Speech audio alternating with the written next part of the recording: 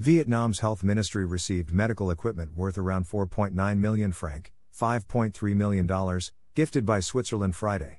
The donated items are 30 oxygen ventilators, 500,000 rapid test kits and 300,000 surgical masks. They are now stored at the Cho Ray Hospital in HCMC before being distributed to pandemic fighting units. This support is a big material and spiritual motivation for Vietnam at this difficult time, Deputy Health Minister Nguyen Trong Son said. Swiss Vice President Ignacio Casas announced the donation of medical equipment at a meeting with his Vietnamese counterpart Vo Thi Nguyen last week during a two-day visit to Vietnam. Vietnam has recorded over 242,000 local COVID-19 cases in the fourth coronavirus wave that struck the country late April. By Linga, VNExpress.net, August 13, 2021.